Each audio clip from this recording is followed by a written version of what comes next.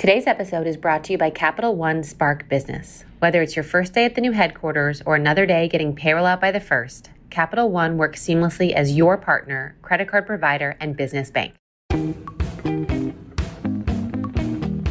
Hi, everyone. It's Rebecca. You're listening to Superwomen. Today's guests, well, first I'll take you down memory lane. Do you remember Manic Panic? I do as a kid. I wanted to dye my hair so badly. My mom would never let me do it, but Manic Panic was a thing. And Tish and Snooky are the co-founders of Manic Panic. They've been doing this for over 40 years. They have the company, they own it 100%, and they're beyond inspiring. And we had a great conversation, so I hope you enjoyed. Thanks for being here. Oh, thanks for having us. Yeah, we're excited to be here. Thank you. I feel like with my young memories, Manic Panic was like a rite of passage as a teenager. Like we had to have it. We had to dye our hair. And I'm sure you get that all the time. It's like someone telling me they like handbags. But do you get these women who are just like, oh my gosh, you are so important to me at such a critical phase of their lives? Yes, we do all the time. And it's so great. Yeah. It's really cool that we had that influence on them and made that impact. Totally. So I'd love to hear your story, your sisters. Tell me a little bit about your journey and what gave you that initial idea and what's happened since. Well, I think we were born entrepreneurs because when we were young, we would have Kool-Aid stands and we would also perform out of our bedroom window. We'd have puppet shows and the puppet shows were free, but we also had the Kool-Aid stand, which made the money. And we're still kind of doing that because we still perform and we have our business, which we've had for 42 years now. Wow. So for a lot of people, and you perform most notably with Blondie. Yes. And now without her as your own band, correct? Yeah, we're in various bands and throughout the years, we've been in so many different bands and done backups for so many different people, including RuPaul and Twisted Sister at one point. And Michael Musto. Yeah, all sorts of people. And we still perform to this day, which is a riot. So take me back. You've had your business for 40 years. What gave you the idea to launch this company? Well, we started out as the first punk boutique in the United States, and that was in 1977. And the hair color was our biggest seller. And we just decided that we would start wholesaling and start manufacturing, and it just kept growing and growing. And we were singers, and we'd always be out every night. We'd take the subway down from the Bronx and go out to CBGB or Max's and, after hours clubs. And we'd be out every night and everybody liked our style and was asking us where they could get whatever we were wearing. And we thought, well, let's open a store as a sideline to our singing career and sell what we like. And so we opened the first punk store in America along with our friend Gina, and she left after several months because we'd always outvote her when we'd have our board meetings. She'd always be outvoted because we're sisters and we think alike. And right. It made her crazy. So she left and opened her own store across town. But we just started selling whatever we loved, beauty products as well as accessories and clothing and records and fanzines, just everything to do with punk and rock and roll. And, it had to be whatever we liked. We wouldn't sell anything we didn't love. And we're like that to this day. So you wound down the store eventually and have the hair products now as your main focus. So in seeing the world shift from a boutique where you buy and sell what you love, and even today, right, you only decide to make what you love. What would you say to people who feel like they have to, with social media, with, the consumer insights we all have now, like, how have you stayed strong through your course and made sure that you were able to keep being successful? Well, I think a lot of it has to do with our belief in our products and the quality and everything we do. We still test every batch on hair and, make sure it's the right shade, make sure the viscosity is right. And I think a lot of it has to do with the care we put into our products and just it's our passion. It's our passion, totally. It is. Color has always been such a big part of our lives. Our mother was an artist, so we grew up with her paints and all her glitter, and we still love color and we love glitter. And it's just in our blood, coursing through our veins, glitter and color. So one would argue that, today with the rise of female entrepreneurship and this whole new wave of feminism, you were really at the forefront of it in the 70s, right? You were at the OG. What did it feel like then versus now? Well, I think it's come a long way, to say the least. We've had so many experiences through our careers where we've been taken advantage of, or we learned a lot. In what ways years. were you taken advantage of? Well, a lot of times in the beginning, we didn't get contracts for certain things. So we would give our ideas to somebody who was going to do our production and, a factory. And instead of doing ours, they would do our idea and then finally give us our products after they launched our idea.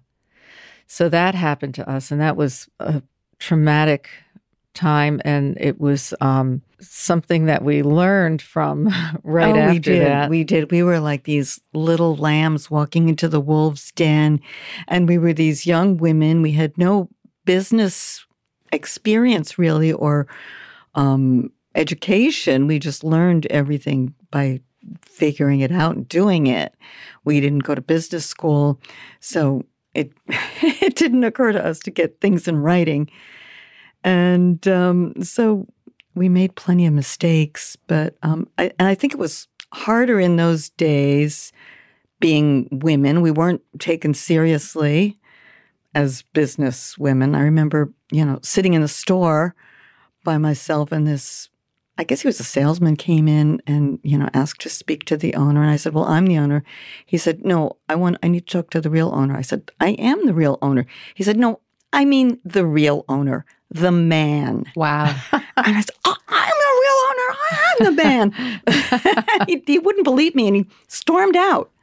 And, I guess it was part being young and part being a woman, but I don't think that would happen now. No, definitely not. No. And at trade shows, too, people didn't take us seriously when we were shopping at trade shows for various items. Like, they just thought we were real business people. Yeah. And we had a supplier once that called us the girls.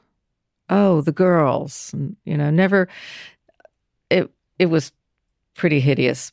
But I think nowadays people have a lot more chance of being taken seriously, but it's still, I think it still has a ways to go. Yep. Mm-hmm.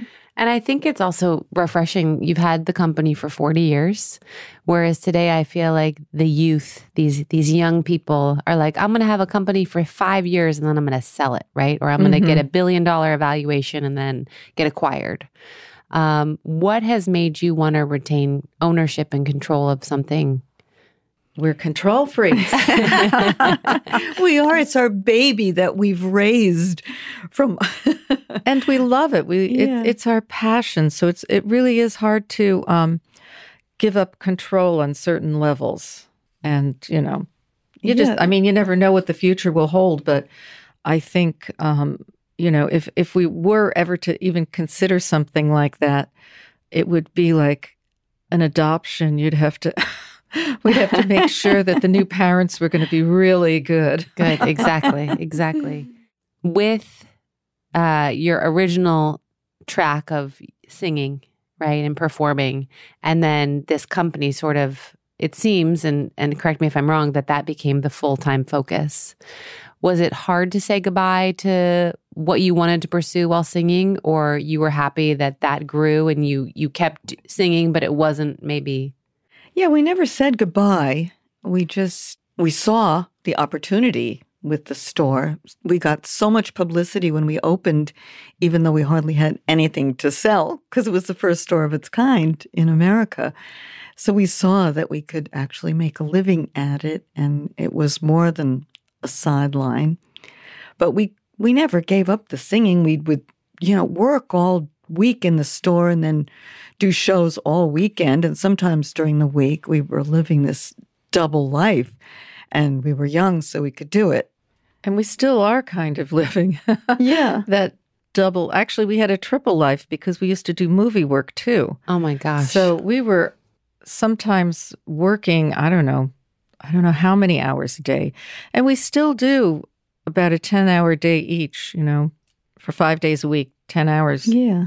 And then sometimes do shows on the weekend. And then we're always on our phones doing our email. Do you feel like constantly. It's gotten harder? Yes. Yeah. because of email or social. Yeah. Right? And we're working harder than we ever have. And we've always worked hard, as you can hear from our description of the early days. We've always worked really hard, but I think we're working even harder now. And every time you answer one email, there's like 20 more, and it's hard to get through the day. Totally. I feel the same way. I'm drowning right now with emails. I know. So what would you say one of the biggest hurdles you've had to overcome is, and what did you do to overcome it or not overcome it? I think one of the biggest hurdles is, or something that's ongoing, is hiring people. It's hiring people who are qualified and honest and won't take your business. We had one person who came in and he was working for us for, I don't know, a really short period of time. And we asked him to take care of this customer who was a rock star, or pop star rather. And because she wanted to do a line of hair color. And so we had him working with her. And what he did was he quit and took her to one of our plants that we manufacture in. So and launched a competitive line. Wow. So with our factory. Yeah, with one of the factories we were using. That's terrible. I know. It's an ongoing issue. Unbelievable. And you can't, even if somebody signs something, you can sue them, but what's going to happen? You're not going to get anything. Right. So I think that's a continuous challenge, getting good employees, but we've got some. Yeah, we're getting better at hiring, but it's taken a long time. It's taken 42 years to learn to suss people out. Yeah. Hey, it's Kaylee Cuoco for Priceline. Ready to go to your happy place for a happy price? Well, why didn't you say so? Just download the Priceline app right now and save up to 60% on hotels. So whether it's Cousin Kevin's Kazoo Concert in Kansas City, go Kevin, or Becky's Bachelorette Bash in Bermuda, you never have to miss a trip ever again. So download the Priceline app today. Your savings are waiting. Go to your happy place for a happy price. Go to your happy price, Priceline. I feel like now more than ever, I really try and get to know the person. I don't listen to what school they went to, or, what's coming out of their mouth. I'm looking at them. I'm looking at their eyes. Are they looking me in the eye? How's their handshake? I feel like there's all these signals that I'm trying to assess, because that can say a lot about a person. That's the smartest thing you can do when you're doing an interview. I call it, being a gypsy. Because when you go into a gypsy fortune teller, first of all, they're watching you walk down the street. They see how you walk. They see what you do with your hands. They have it all figured out. And that's what you really have to do, is look at the body language, see how they're answering the question, not what they're answering sometimes. So Totally. And it's still difficult. I know. I know. Hi, guys. I hate to interrupt this episode, but I have to do an ad, and it's for myself. I love doing this podcast. I love interviewing these women. So what I'm asking you to do is support me. If you are in the market for a beautiful bag or some wonderful apparel or shoes, buy Rebecca Minkoff. And if you need to buy a gift for someone, think of me. It always helps. It keeps the business going. And I would love to see you wearing your beautiful Rebecca Minkoff products. You can hashtag BuyRM. And thank you for the support. What do you do? I know you mentioned that you work all the time still. You're working harder than you did. What do you do to disconnect or stay inspired? We sing. Yes. And we did a tour with Blue Coupe. And it was so much fun being on tour with a rock band and being in the band rather than being a girlfriend of somebody in the band. And I was totally restored after that tour, even though it was, a lot of driving and a lot of work. And flying and singing and performing, putting on a show. But I was so inspired after that. I felt rejuvenated because it was like getting back to our roots and our other passion. Totally. What would you say, being that you've been in business for over 40 years, you have a performing career that long, what would you say that our generation, or, I'm going to say 38 and below, because that's how old I am, what do we need to know, being that you've, existed in the toughest city in the world, you've had great success. What do we need to know? What are we doing wrong? It sounds like you're doing everything right. Yeah. You probably already do, trust your instincts. Sometimes when we don't, it trips us up. Oh, yeah. You have to follow your guts and your heart and believe that you're doing the right thing. I tend to second guess myself and not trust myself. And that, messes me up. Yeah, we had an advisor who kept hawking us not to go international. And we just fought it. And we said, no, you know what? We're going international. Oh, he'd get so mad at us because we would just, not listen to him. And we'd fill our suitcases with merchandise and take it over to Europe and sell it. And he'd say, you can't do that. It's, illegal. And, well, we're doing it. We want to launch our products in Europe. And they're coming with us. Did. And he wasn't an advisor for long, right? No. So one thing I like to ask all my guests is something we'd be surprised to know about you. It can be funny or not. It can be embarrassing. We're learning the harp. We're learning to play the harp. Wow. That's very surprising. What made you both want to learn the harp? We've always wanted to learn the harp. I always wanted to be a mermaid, and mermaids play harp. Okay. So I think... Did you want to be a mermaid too? Oh, yeah. Yeah. Okay. Didn't everybody? Or an angel. Oh, yeah. That too. Yeah. I dare say you both don't look very angelic in your black outfits with your dyed hair. But Tish is the most domestic, homebody. You'd never know it to look at her, but she is. It's true. I outed you. As wild as I was in my youth and still can be sometimes, on stage and at parties, whatever. I really love being home and cooking, and I have a garden with tomatoes and herbs and all that. And, I can sew and I can fix things. And, I just really love my domain because I'm a Taurus. So I think that is why I'm very grounded. And I'm curious to know, and this is my second to last question, but I'm curious to know, how do you both celebrate your success? How do we? We don't usually celebrate. I think it's a common issue. It's a common affliction of entrepreneurs. We don't celebrate our successes. Well, you know what? Because you're never satisfied. I know. If you were satisfied, you'd be working for someone else, and you could sleep at night, and you could, go away for a week or something. Do you do anything like a high five, or you go out to dinner? We jump up and down a lot. I like that. And we'll go for a cocktail at the Oyster Bar. That's true. To celebrate something on our way home. Having been part of such an incredible time, I only know it from pictures and books. But do you feel a nostalgia for New York that you wish it would go back to?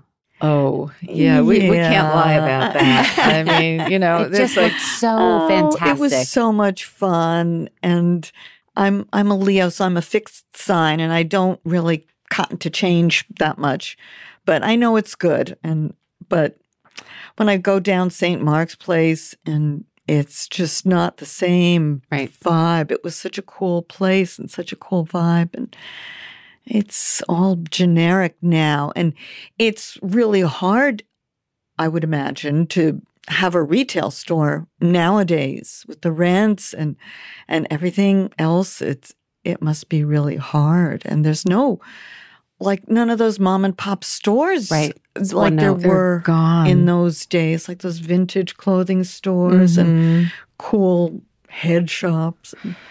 Well, I guess you have to go to Brooklyn now, but thank God the Theater 80 is still there, because that's a landmark. I hope it is. I hope it's landmarked, because that is the most amazing little place in the area. And there's still a few other places that are amazing too, but all the flavor seems to be going into coffee. You know, it's like, you know, you can only stay if you're a Starbucks or something. Right. It's hard. Well, hopefully we don't lose it all. Yeah. Right? Yeah. Keep some flavor.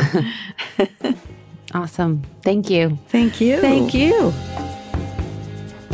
That was Tish and Snooky. I hope you enjoyed this episode. And if you want to know more about them, you can follow them at Manic Panic. Don't forget to spread the word, give me a review, send me an email, superwomen@RebeccaMinkoff.com, and leave a review wherever you listen to your podcasts. It helps with the algorithm. It helps lift us up and service this podcast up to more people. And thank you.